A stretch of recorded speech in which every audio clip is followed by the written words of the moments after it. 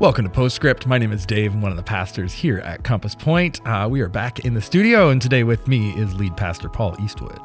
Hey, how's it going? It's going well. How are you, Paul? Well, I'm doing good. We're a little late. I know. But mostly we're a little late because you just got back from a trip. You want to tell us a little bit about your album that's coming up? This is pretty exciting. We're excited this Sunday to hear that. I just released a Christmas album. The whole thing dropped on Friday. It is called Presence. And I was out in Alberta playing a couple shows, getting away with my wife, Rachel, which was lovely to do that and be able to play through these songs. I hope as you have entered Advent, whether it is my music or some other music or a devotional or something, I hope you've had the chance to enter into the Christmas story and to kind of marvel at the wonder of God's presence with us and what that means for our presence with each other. And that's what we're talking about today. Yeah. Not directly, but we're talking about joy. Yeah. Why don't you give us a little recap from Sunday, Paul? Yeah, so we started an Advent, our first week of Advent, and we're sort of leaning into this traditional time of year in the church calendar. Now, we are doing things a little bit different. If we were following the, liturgical calendar, we would be beginning with hope, and then peace, and then joy, and then love. But we switched things around just because we're working through some scheduling things. We have a guest coming in a couple of weeks, which we're really excited about. Yeah. But we started off with the idea of joy, and we talked about the idea that, Christmas is a time of year when the nighttime is one of the best times. And because all of the lights outside and the way that people use all the lights and everything creatively to create a bit of a feel, at a time in the year where things are kind of dark and dreary and cold, and the nights come early, we light up our streets with colorful lights. And I think that there's something really cool in that. I really came to this thought that, that the fact that Jesus comes into the darkness of, questions and wondering and not having all the answers is actually really, really powerful. And so that part of Christmas, the fact that nighttime becomes the best time, can actually be reflected in our experiences, however dark they might be, just to remind us of how brilliant the light is against that backdrop. Yeah, and I mean, Christmas originally was on the calendar around the winter solstice, right? The shortest day of the year, the shortest daylight of the year, which we certainly up here in Canada feel. The days are getting darker, right? They're shorter, but there is something wonderful driving around, just really practically, right? I don't know if you haven't done it yet.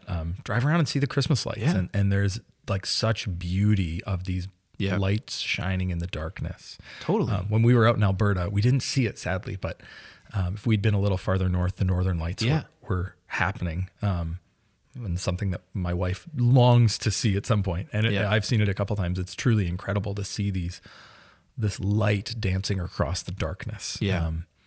It's amazing. And Advent is really about a time kind of thing. It puts us in a particular place in time. It kind of brings us in history to a point before Jesus. And if you think about that point in history, it was a point of silence. It was 400 years since the last prophet said something, and then the birth announcement. And so there's this period of silence and darkness that we're sort of purposefully putting ourselves in order to see the birth of Jesus for what it really is, so that now we're in this period, even after the birth of Jesus, that still isn't perfectly brought to fulfillment.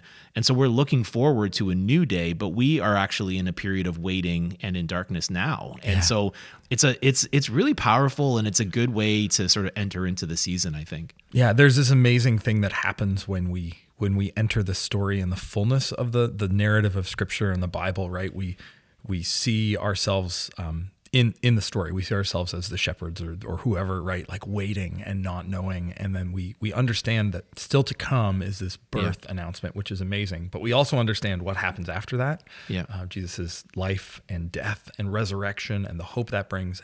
And we hold as followers of Christ the fact that where we are now isn't the end. The fullness of the coming kingdom is coming, and that the light has broken in, but the light will overwhelm the darkness completely. So we kind of live in the past. We live with hope of the future, and we live holding these tensions here and now. And as we journey through our own waiting and darkness and waiting isn't fun all the time, right? Waiting to open a present is fun, sure.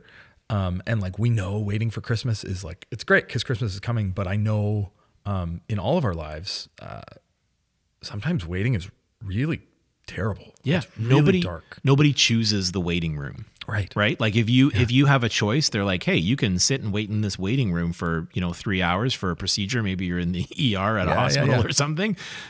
Or, you can go home and we'll call you or whatever. No one chooses to sit in that space of waiting. I think a lot of us, are in this place where we want to get things done, especially around Christmas. And so the activity and the bustling and all of that kind of stuff, it actually kind of like makes us feel alive. And the waiting sort of has this like deadness to it.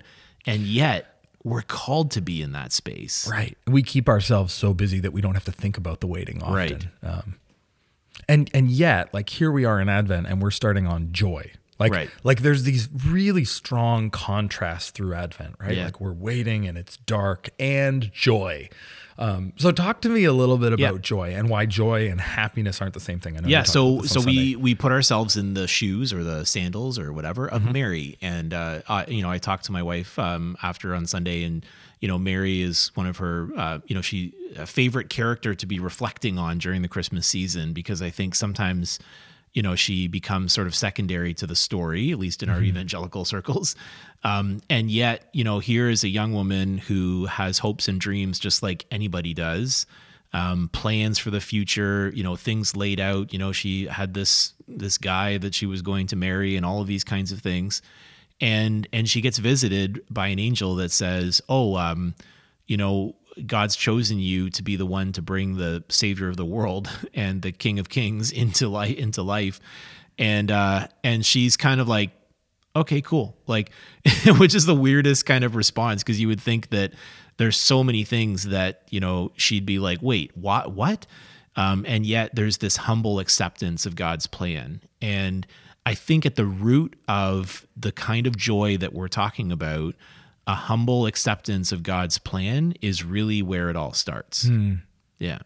And you mentioned about happiness and joy. Clearly there's a difference. Sometimes I think we overplay the difference though. Okay. Like we talk about, like, especially in churches, we're just like, joy and happiness are not the same thing. They're not the same thing. They're not the same thing. We can choose joy even when we don't feel happy. Right. And those things are accurate. But my point is that if your joy doesn't feel a little bit like happiness, then maybe it's not joy. Like it should resemble happiness. Like there is this sense of lightness, of levity. Joy is deep seated. Certainly, it's something that is chosen. It's more foundational. I use the example that, like, I don't know where I read it somewhere, that, like, happiness depends on happening. If you want to keep it that way, it's like there's ups and downs to our happiness, but joy is more deep seated. But it still resembles happiness in a way. And I think there's something, there's like the interplay of our emotions and our choices, right? And how we, like, I think our emotions are an incredibly important and good part of what it is to be human, but our emotions are not the ultimate thing, right? Like they can't control us. In some ways, we need to have a deep awareness of our emotions and the ability to interact with them well. And I'm no counselor or psychologist, so there are many people who know this much better than I do. But I do think, like, if we think happiness is just the emotional outcome of our circumstances, then I think joy does pull it back a little bit to, like, figuring out how to choose and to see things a little differently, which can be for sure. And I think I use the example from Philippians. The Apostle Paul saying, like, look, I've known what it's been to have a lot and have a little, and yet I've learned the secret to be content. And I think joy has a sense of contentment to it, right? It's and I actually read, and I think I quoted someone that said that the Sunday that joy is the emotion of hope, right? Okay. Which I think is a helpful way of looking at it as well. It's the way that it's the way that hope is manifested in our bodies and in our feelings and in our, and all those kinds of things. Yeah. And I mean, these four words we're going through at Advent, right? They're also intertwined, as they often are. Joy, hope, love, peace. We find joy from the fact that we are loved, and we experience peace because God is in control and all. Yeah. So for those who are struggling in this season to find joy, what would you recommend? You know, I mean, I want to be very clear that that one of the great things about preaching. So let's just kind of go on a bit of a tangent here. One of the great things about preaching, and the reason that I think preaching is so important, because there are lots of really, really great people to listen to. You know, if you want to go online and learn something about something, go find it. You know, you can read it in a book. You can, whatever. Preaching, though, comes from a person who knows your experience, and I don't know all of you and every single part of your experience, but if you wanted to have a conversation with me and share what was going on, you could, right? Yeah. Like, you can't do that when you read a book or whatever. And I think that the beauty of preaching is that when I stand there and I share things, I have you in mind, like people who I meet, stories who I know. And so when we talk about joy, I am not pretending that people are not going through difficult things right now. Yeah. And I know there are people who are facing challenges beyond, what seems like we can bear, right? Mm-hmm. And yet, in the midst of this, I still believe that joy is a possibility, because joy is not dependent on our circumstances. But even more than that, joy is dependent on God, who is faithful and good and rock solid, right? Yeah. And so when we put our joy externally, not to just the things that are happening in my life, but to someone who is outside of me, then it is much more foundational and strong, right? Because that's the, so an example is when Elizabeth speaks to Mary, when she comes, running in and she's sharing what she had just heard. Elizabeth's response is, blessed is the one. Blessed is another word for happy, actually, but it also is kind of including this idea of joy. Blessed is the one who has believed that the Lord would fulfill his promises to her. Right. People who are truly filled with joy are those who believe that God is faithful to his promises, and that Jesus, as an example of his love and his faithfulness, is something that can inspire us to find joy even now while we're waiting. Right. And I think it's also important to remember that being a person of joy doesn't mean being a person of like external joy 100% of the time. Right. Like I think of, again, I think of the Psalms, and I think of David, who, man after God's own heart, and yet wrote things in the Psalms that were like, well, I don't even know how I feel about like saying that about people I don't like. It's pretty strong, but always came back to the fact that God is in control, and that I'm going to give my control over to you, and I'm not going to like express it in my own way. It doesn't mean not having frustrations or doubts or struggles.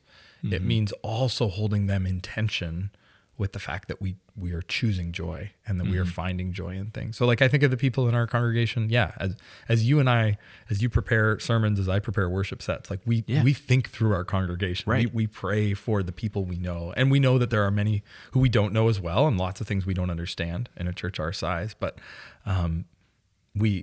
we think about them, and we Absolutely. invite people into that, and we don't expect them to be instantly like, oh yeah, of course, joy. I'm just going to be full of joy 100% of the time. But it's this invitation into, I hope, into the way of Jesus, into what he is doing and what he offers. That is so good. And so I think it, I talked about a couple of things that come from this passage, the Magnificat, which is, when Mary sings this song, and I, I'm really struck by this idea of God being mindful of us.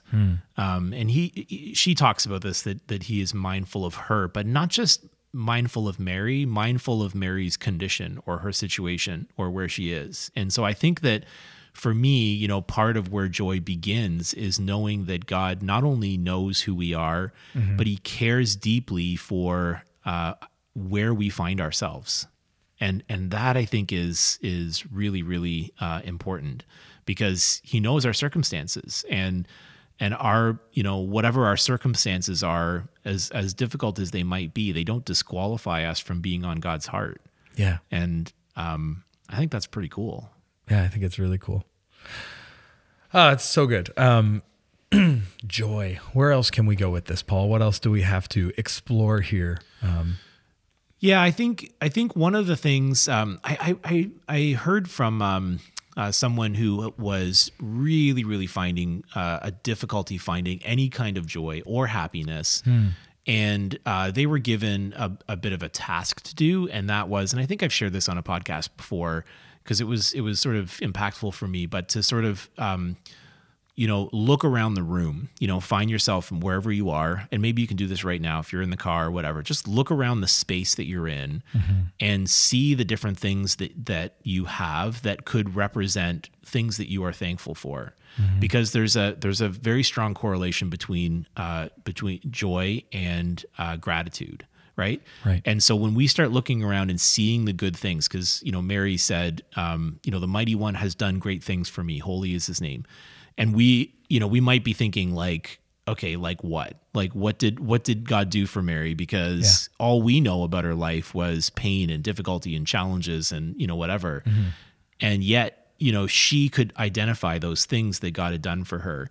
And certainly we can look bigger and say, above all else, we know that He's died on the cross for us. Above all else, we know that He cares deeply for us in those ways. But I also think that we can look around and be thankful for the small things that He's done for us. And, He has done great things for us. And I think that, that connection to gratitude might be a good place for people to, kind of recognize, okay, God's got a plan here, and I'm going to lean into that. Yeah. And I think it can often, comparison, what is it? They say comparison is like the enemy of gratitude. Right. Yeah. Like it can often feel like really hard if I'm comparing myself to my neighbor or someone else, like, well, I don't have this, or I'm going through this thing. But even in these dark seasons, I feel like there is much to be thankful for.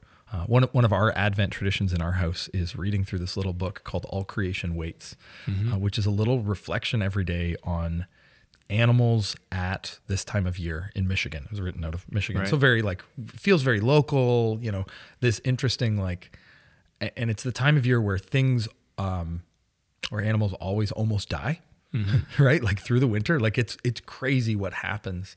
But like digging into this season where they're like away and asleep and you don't notice them, I've learned reading this book year after year to like so appreciate and find wonder and joy in these like small details and small things. And I think the same is true for the dark seasons in our lives. Yeah. I know sometimes really hard things have made me feel sorry for myself. And when I stop, I can look around and realize actually like the way that the community around me is showing up right now, the way that people are caring for me, like I am so thankful for that.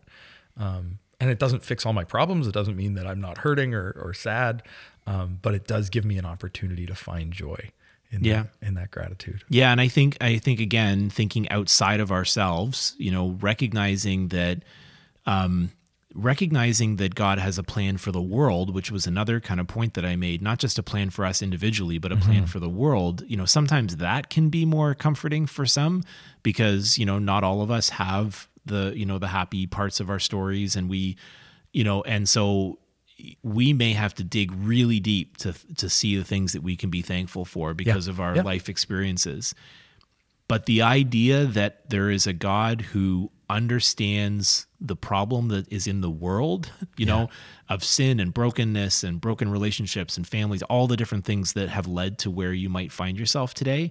Yeah. And the idea that He has a plan for that, it's not just He has a plan for me, but He has a plan to make right the things that are wrong in this world. And that, I think, is a place where we can find hope. And then again, hope leads to, that joy. Yeah. And it's kind of that ultimate, like, yes, we're waiting for the baby to be born, but actually we're waiting for the second coming. Right. We're waiting for Jesus to come and for His kingdom to reign and for all to be made right. Do you think that in history that the waiting in Advent was always equally focused on Jesus and the second coming, or was there kind of more of a focus on the second coming? I wondered. That's a good question. I don't know. I wonder if we've kind of like shifted Advent to be more about the Christmas story. Whereas I wonder, I don't know this for sure, whether the church historically used Advent as a time to look forward. Use the story as an illustration of what God's going to do, but it's really about what God's going to do that should capture our attention at this time of year. What's still coming. Yeah. It'd be fun to look into that. I think about some of the hymns, like some of the songs we sing, because there is often a second coming kind of. Yeah, it is funny. Like, so picking songs in this season. I always feel that tension of, I mean, we did sing Joy to the World this Sunday. It's this weird tension because Advent should be like pre-Jesus, but like almost every Christmas carol we have talks about Jesus like he's here, he's come, he's like it's happened, which is not quite the season, but it is like it takes us from the like waiting for him to come to the like through he's here and then the waiting for him to come, which is where we find ourselves now. So yeah, it is this fun tension living as a people in 3 times: the past of waiting for the baby Jesus, the current of waiting, and then the future of when he's in fact here. So yeah, and I think we sang "O Come, Emmanuel." We did, right? yeah, "O Come, O Come," which I think really does, kind of point to like to the future, right? Yeah. We'll ransom captive Israel. So good. Well, we're out of time for today, but we'll be back next week with more Postscript talking about peace. Any other closing thoughts for us, Paul? Yeah, I mean, just, the last thing I would just say, and I've used this illustration before, I love it. The idea that, I mentioned on Sunday that, where if you are stuck in the wilderness and you hear the sound of a chopper, yes, it brings joy to whatever our circumstances are. And I've used this illustration before, but I do really see Christmas as the sound of the chopper. It is that picture that something is coming and it's going to save us. And wherever you find yourself today, my prayer is that God brings you joy this season, even those for little moments. And in those moments, may you just rejoice and thank God for them. And that's my prayer for you. Amen. Thanks for listening along. We'll be back next week with more Postscript.